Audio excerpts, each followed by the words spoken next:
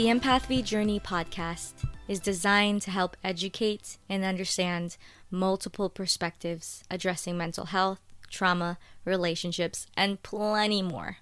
I'll be sitting down with friends and family, sharing our experiences and how we can cultivate an empathetic world.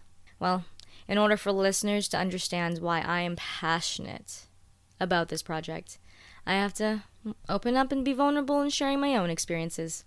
Hi, my name is Vietian Phan.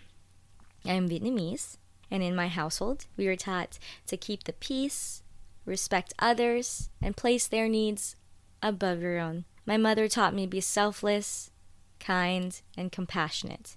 As a woman, I'm meant to be quiet, reserved, and polite. Actually, to be the best mother that I can be.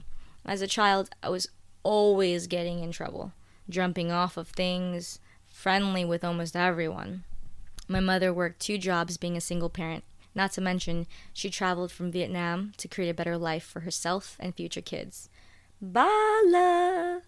On a side note, I'd love to talk about their divorce, my parents', because it would be a book or a movie. It's that juicy.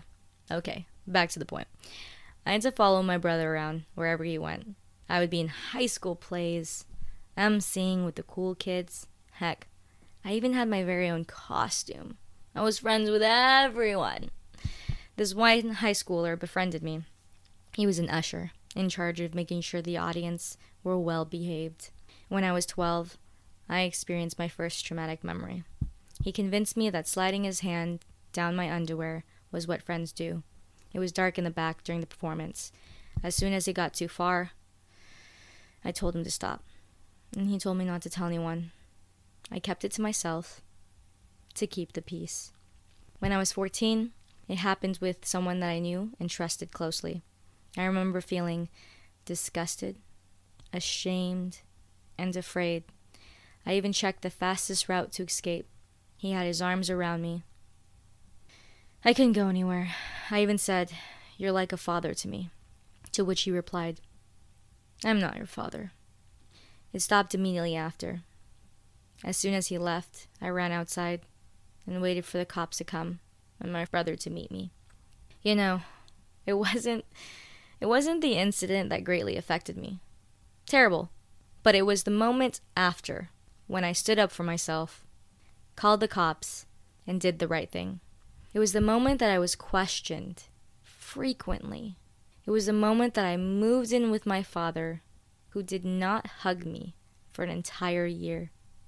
It was the moment that many of my loved ones, but a few, thought I was lying. It got me questioning my sanity for quite a bit. When I was 17, I worked as a receptionist at a massage parlor, to which an elderly white man pushed me against the wall, and, well, you can guess it, grabbed me by the... I kept the peace. Again, growing up, if someone saw a therapist, then there had to be something wrong with them. It was frowned upon in some Asian cultures. It wasn't until I was 25, dealing with anxiety, depression, substance codependency, and suicidal thoughts on a weekly basis, that I sat down and said, you know, something's wrong with me. I need help. Later to find out how I was raised and my traumas played an important role on how I behaved and viewed myself. Keeping the peace and being selfless led into lack of boundaries or communicating them properly. Creating gender roles made it challenging to dress how I wanted, act how I wanted, and loved who I wanted. I do not blame my mother, but I do believe in generational trauma. My mother taught me in the way that she was taught herself, and despite many experiences through the years of being molested or sexually harassed, I do not hate men. Your girl got trust issues. Trust issues, but I do not think men are the problem. I believe the education addressing these issues would be a great start, which honestly can be another podcast for another day. I'm at a point in my life where I'm acknowledging the areas when I could have made a better choice. I'm reconditioning my thoughts, my behavior, my actions, and my approach on how to accept life situations. You know, in order to want a better world, I have to be a better person. See, there wasn't many resources or information when I was growing up. People did not talk about their experiences, and if they did, it was sensitive to address. My inspiration to this podcast is to bring those experiences to light and talk about it. Society and social media has created a world where everything must seem perfect. That is not reality.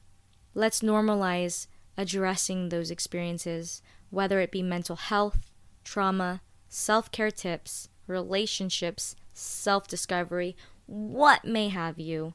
Let's discuss it so we can cultivate an empathetic world. Thank you for listening, and until next time, continue to thrive.